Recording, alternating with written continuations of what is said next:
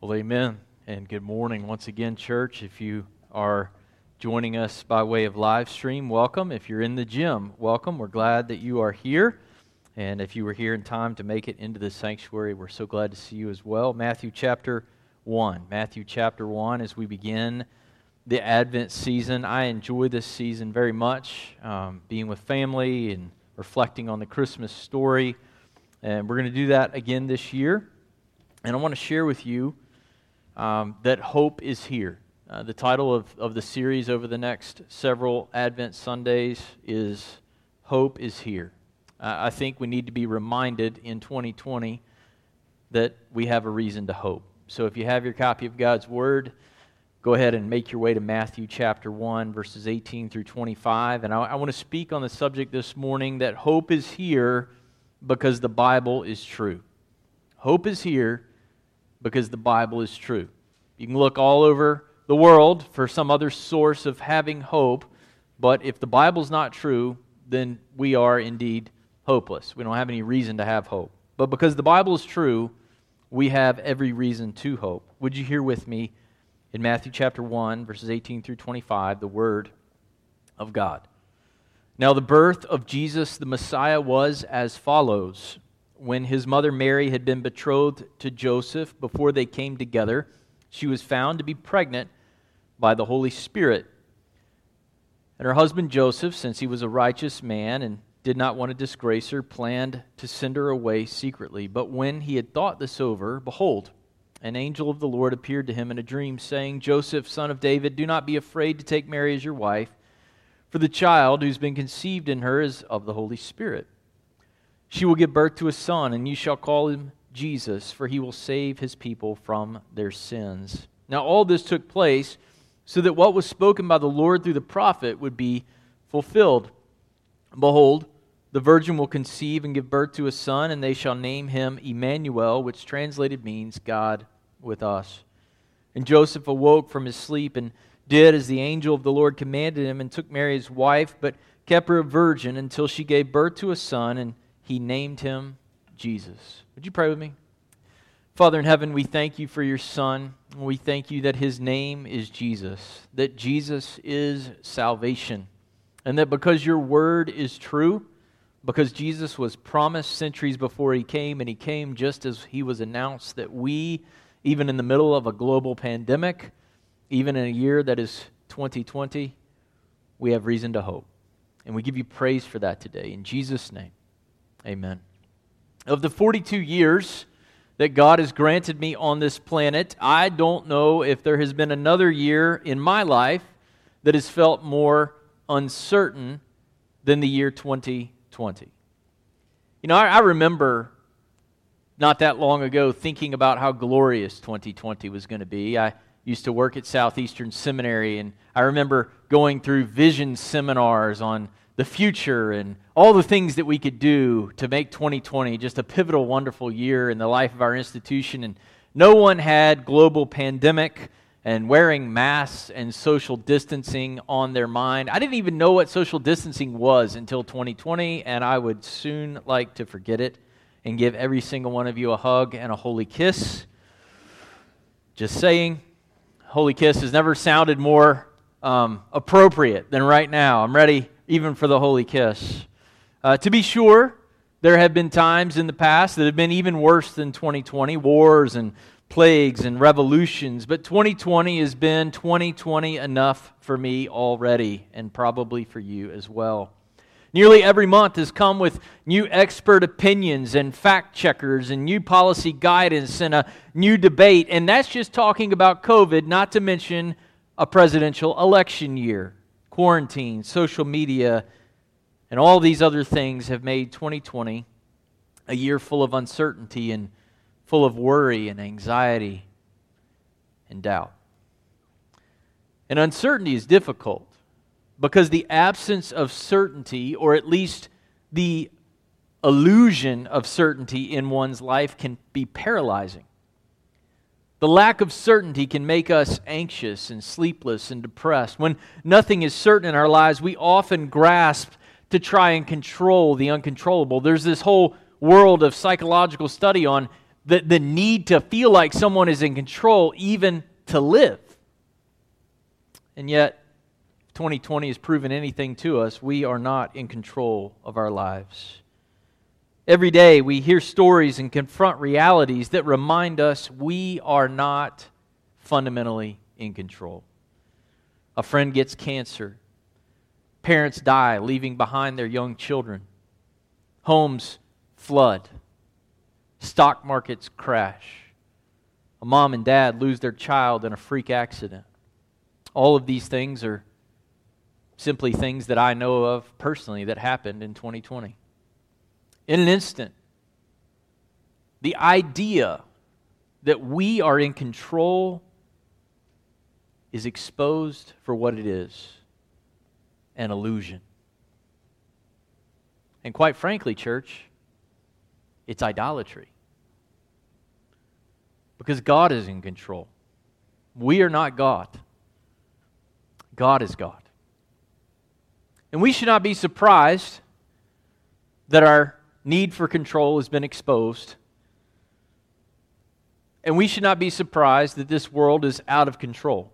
Jesus said to His disciples, in this world you're going to have tribulation or trouble, but take courage. I have overcome the world.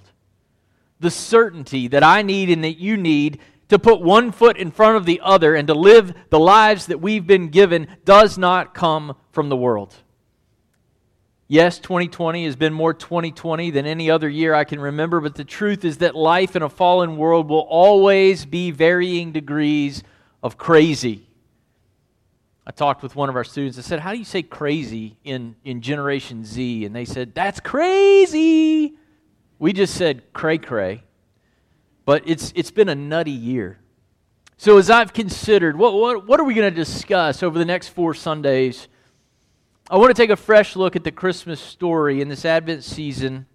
And what God has put on my heart is that we need to be reminded of the certain hope that we have in Jesus Christ.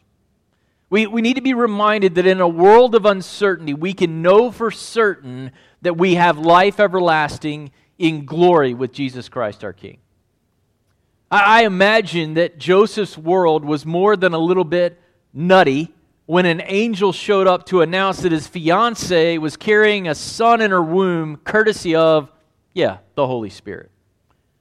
And the only thing that could make the trouble of his life in that moment make any sense at all is what the angel tells him in verse 21. She's going to give birth to a son, and you're going to name him Jesus, for he will save his people from their sins. This is not about you, Joseph. Fundamentally, it's about the work of God. Matthew goes on to tell us in verses 22 and 23, this is no random event. It is the fulfillment of the promise recorded some 8 centuries prior by the prophet Isaiah in chapter 7, verse 14. The Lord promised He would come down and be among us and with us and for us by being born of a virgin to be our King and free us from the despair that comes to those who have no hope in this troubled world. So there's a logical conclusion that we can make based on the truth that Jesus is sent in fulfillment of the promise in Isaiah. If the Bible is true, it is the Bible that gives us the certainty that we need for life. The Apostle Peter says it this way, no prophecy of Scripture is a matter of one's own interpretation, for no prophecy was ever made by an act of human will, but men moved by the Holy Spirit spoke from God. 2 Peter chapter 1, verses 20 and 21. This means, church, that we need to know for certain not only that Jesus was born, but why He was born and what He accomplishes. Because Jesus has come as promised and according to God's plan, there's 3 truths I want to show you from verse 21 that are embedded in the Christmas story. And some of you are going to say, man, that was pretty basic this morning. It's going to be really basic today. But these are bedrock fundamental truths that we must not forget if we're going to understand the gospel and why Jesus has come. Are you ready? Really basic, I promise. The first point this morning from verse 21, people are sinners. Secondly, as we'll see in a moment, our sin leads to everlasting death. And finally, Jesus is God's salvation. First, people are sinners. Did you realize people are sinners? I love Christmas. I love the lights and the family and the food and the gifts and the different approaches to unwrapping a present.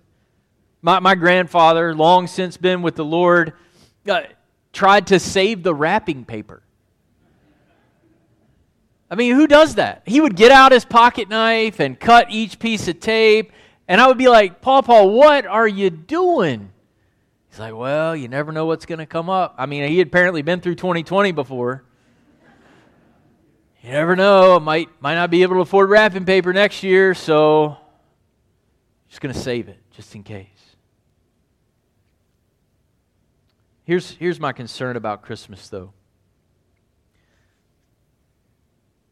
It seems we've made the incarnation of God, the fact that God came down to be with us by becoming like us, in a sense, wrapping himself in our humanity. It seems to me that sometimes we're more concerned about wrapping paper than the miracle that God came down and wrapped himself in our humanity in order to save us.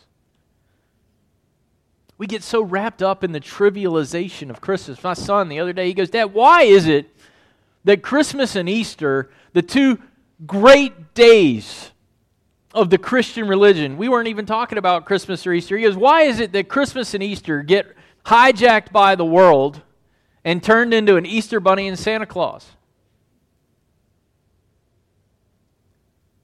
The two greatest moments in history that secure our salvation. And we get so wrapped up in a narrative, in a story that has nothing to do with what God sent His Son to do in our life. We can't understand Christmas, and we can't understand Easter unless we understand we are sinners in need of a Savior. The Son of God did not come down to give us warm fuzzies every December.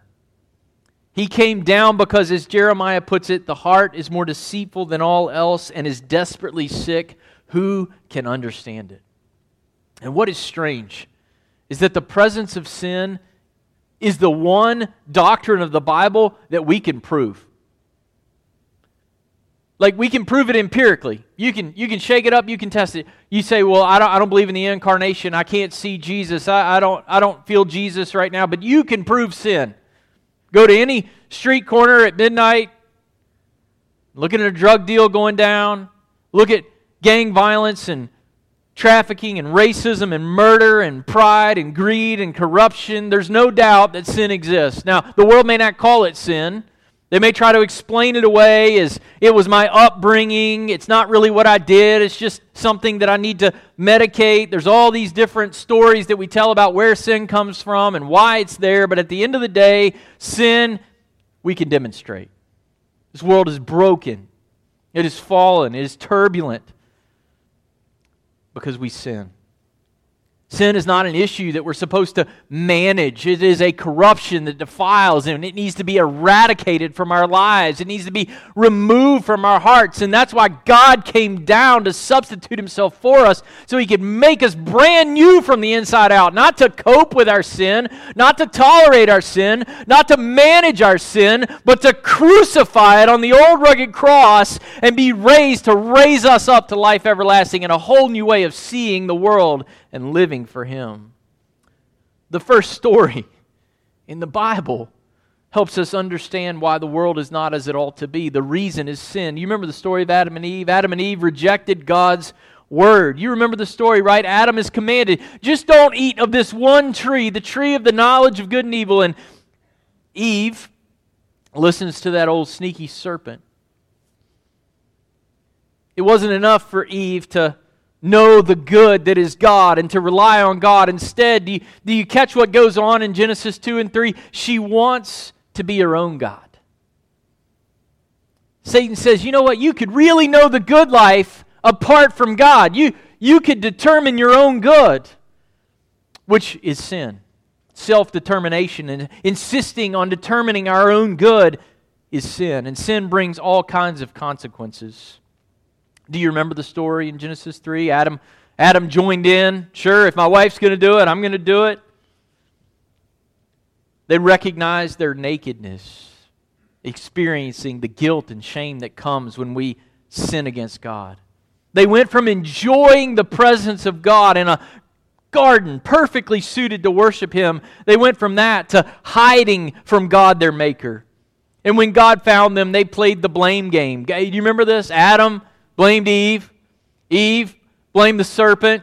And God said, look, you can play the blame game all you want, but you're responsible for your sin. And the Bible is clear. God can use sin for His glory, but mankind is responsible for his sin.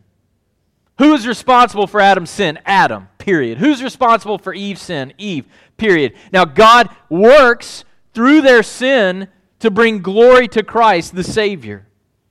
Here's the irony of the story. Eve got what the serpent promised. It just wasn't what she expected. Sin always overpromises and underdelivers. When she rebelled against God, she suddenly came to know both good and evil. Before, all that she knew was the good. And in a moment, she knew the wickedness of rebelling against God. When sin entered the picture, she knew through her own experience the pain of being separated from her Creator. And the appeal to our flesh of being our own God has infected every single one of us ever since the sin of Adam and Eve. The Apostle Paul summarizes the witness of the Bible with respect to sin this way: all of us have sinned and come short of the glory of God. There's 3 different words in the Bible for sin. In verse 21, the word we find is the word to miss the mark. It's the most common word used in the Bible for sin. And I don't know if you've heard this term preached before, it's like going out and having target practice and you miss the target, so sin is making a mistake. It's just missing the target. It's not that big of a deal. That's not what the word is signifying. You see, the mark that you've missed is not a target in target practice. The mark that you missed is the glory and majesty of God, your Creator. And when you miss that target, that's a big, big, big mistake. Not a little mistake. It's a huge sin against a holy God. Another word for sin is iniquity. The word means to twist and to disfigure. When we twist God's plan, and His purposes, primarily for the use of our bodies, iniquity is often refers to sin that is done in the body. When we twist God's plan and His purposes for the way we use our bodies, the result is a twisting and a disfiguring of our souls that drives us further from God and His truth. Never in my life, only been on the planet 42 years, but people are justifying all sorts of craziness. People who grew up in church, people who heard the Word of God preached, are now on Facebook and Twitter and social media doing things that are clearly contrary to the Word of God, declaring that God is okay with what they're doing. How does that happen? How does their mind and their heart get so deceived, like Eve, that they think they can determine their own good? One little taste of iniquity begins to warp the mind and the heart. It begins to impact your ability to reason and to process truth. And it sends you down a road of justifying your own belief that you can be your own God and that God can be okay with it. It's iniquity. The only rescue for this iniquity that is infecting our world is Jesus Christ came in the world to save sinners. The last word for sin is transgression. It's the word used in Romans 5:14 to describe Adam's sin. It means to knowingly cross a line. My father and mother had a 1968 Chevrolet station wagon that they took my sister and I to vacations on, and there was a line in that bench seat, in the back seat. My sister was 3.5 years younger than me, and I was God of my section of the seat. And if she crossed that line, she paid the price. Now the reality is, I am not holy and I am not God. But that's a little way of illustration of God is perfectly holy. And He's given us the rules and the parameters by which we can be in His presence. But when we say, I'm not interested in your rules, I'm not interested in your law, I'm not interested in your character, I'm not interested in your goodness, I want to determine that for myself, I want to cross the line, then God lets you cross the line, but you don't get to come back unless you come through His Son. Sin had such a destructive force that even creation itself has been impacted. We live in a turbulent, troubled, unpredicted, seemingly out of control world. Why? Because of sin. Romans 8:19 tells us creation groans, longing for the return of Jesus our Savior and the revelation of the sons of God. But of all the problems that there are with sin, cancer and disease, pain in childbirth, difficult marriages, twisted and distorted hearts, the biggest problem with sin is the second point of the sermon. Our sin leads to everlasting death and separation from the favorable presence of God. In the Garden of Eden, there weren't very many rules. Do you ever imagine what life would have been like in the garden before the tree, the tasting of the tree of the fruit of the knowledge, fruit from the tree of the knowledge of good and evil? I think about that probably more often than I should, and I often think, Adam, if you knew all you had to do was not eat of that tree, why didn't you make an axe and chop it down and throw it in the wilderness and be done with it already? In the garden, there weren't many rules. Have children, do what's necessary to have children, have fellowship with the Lord, expand the garden to the ends of the earth, have a lot of little worshipers to fill the planet.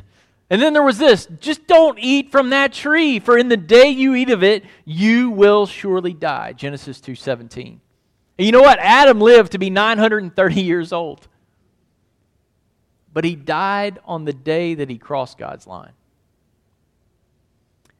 Because of their sin, God sent Adam and Eve out of the garden and into the wilderness. They were physically breathing, but they were spiritually dead, separated from the favorable presence of God with no way of return. The Apostle Paul says that this is true of us as well. We were dead in our trespasses and sins in which we formerly walked according to the course of this world, according to the prince of the power of the air. Did you catch that? Sinners who have not trusted Jesus for salvation are dead in their sin. They're alive, they're walking, but they're dead. They're the living dead. Even the good things that they try to do to cover up the darkness of their hearts won't work. And if they keep walking down this path, their physical death will cement forever their everlasting death and separation from God's presence. John 3:36 says this, "The wrath of God abides on those who are dead in their sin." Hebrews 9:27 told us we get one shot at this life and then we face God as judge. Period. End of sentence. No purgatory, no in between. Live life, face judgment. And if we die in our sins, we die missing out on enjoying the loving presence of God for all eternity.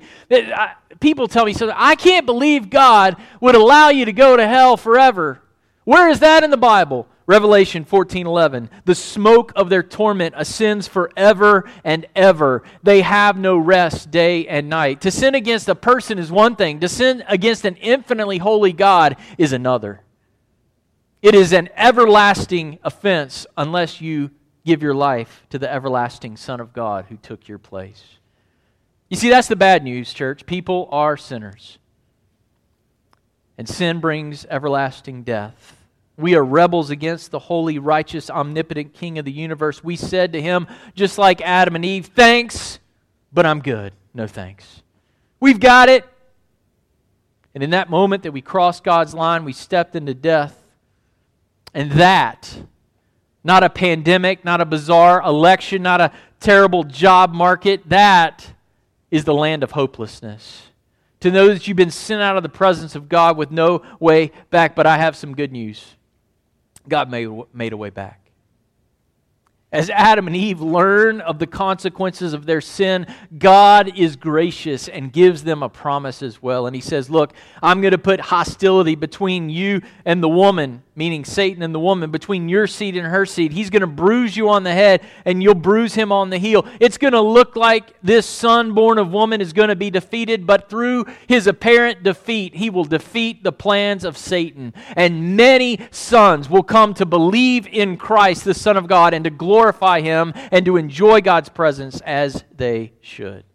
From this point forward, the people of God from Adam and Eve forward, the people of God, are those who look for and hope in this promised Son that God said would come. Isaiah foresees this Son is going to be born of a virgin. Why? Because He's got to be born without Adam's sin. And the only way for Jesus to be born without Adam's sin is for Him to not have a human father, but God is His Father. Ruth and Micah foresee that He will be born in Bethlehem. The Old Testament points to a Son who's going to come and defeat Satan and rescue those who trust in Him. And here is the promise of Christmas. The Son that was promised in Genesis and in Isaiah and in Ruth and in Micah and every other book in between, that Son has come. And His name is Emmanuel. He is with us. And when you trust in Him, you'll find that He is for us.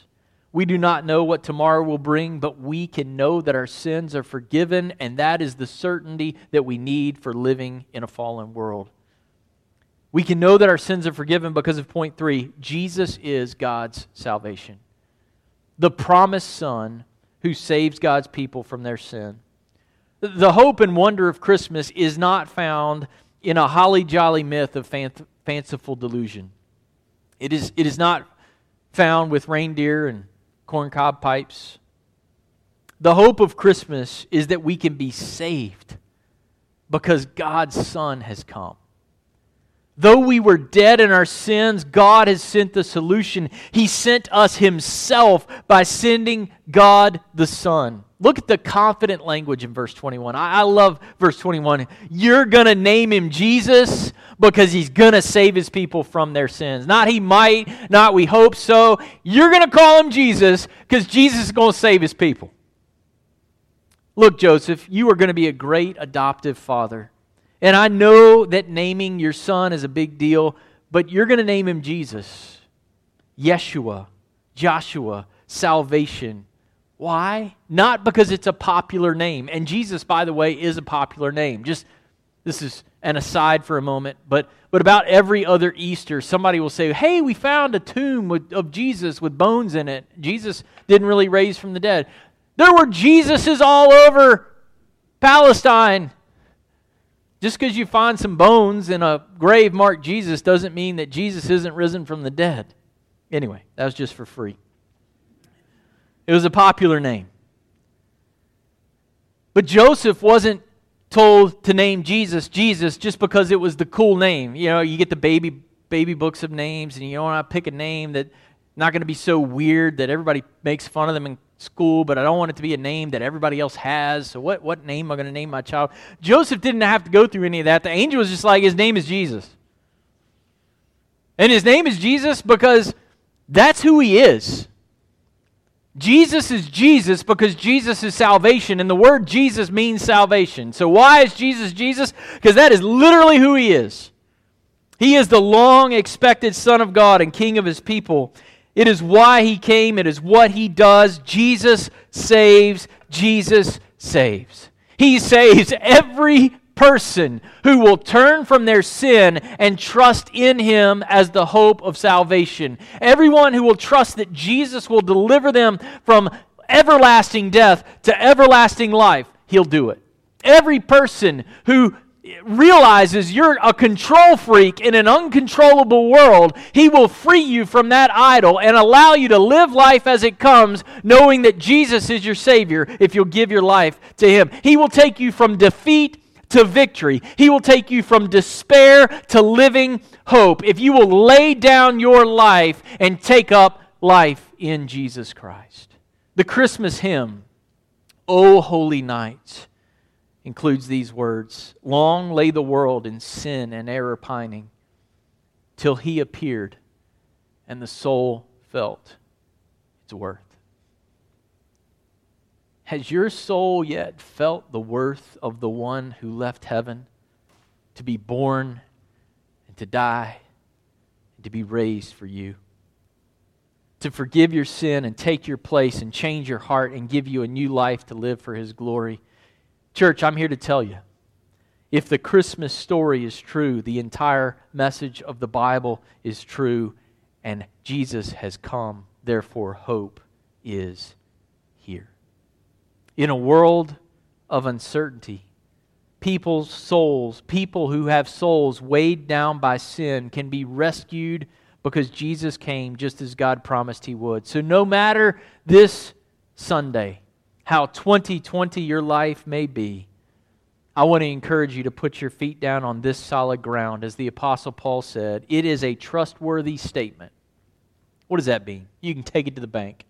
It is a trustworthy statement deserving full acceptance that Christ Jesus came into the world to save sinners. In a world of uncertainty, you can be certain your sins are forgiven and know that your life is secure in Christ. Do you have that certainty this morning? If you're listening online or in the gym, do you know that you know that you know not only that you're a sinner, not only that your sin separates you from the presence of God and leads to everlasting death, but there's a way back through Jesus Christ who came to save you from your sins. If you don't know this Jesus, this salvation, we'd invite you as we stand and sing in just a moment to come and let Him know you're a sinner, you're turning from your sin, and you want to have certainty that your sins are forgiven. Would you pray with me? God in heaven, we thank You that You are great, that You have accomplished for us what we could never accomplish for ourselves. God, we were dead. We were without hope. And Lord, we live in a world that is seemingly out of control, that is full of trouble. And God, this year has proven that to us. But You have reminded us this morning that You have given us Your sure word to make sense of the world in which we find ourselves, and most importantly, to understand, God, this longing in our hearts. Everywhere we seek after solutions, we seek after comfort, we seek after peace, and all of the things that we pursue don't work. But You sent Jesus. And in Jesus we find hope and comfort and peace, and ultimately and most assuredly we find salvation because He came to conquer sin, death, and the grave. So God, we praise You for the resurrection. We praise You for the incarnation. We praise You that because of Jesus we have hope this morning. And if there's anyone here who does not have that hope, or if there's anyone here who does have that hope and says, I'm ready to join with a church that wants to say to the whole world what the angel said to Joseph, Jesus saves. Jesus saves. God, we'd invite them to come as we stand and sing. We ask it in Jesus' name. Amen.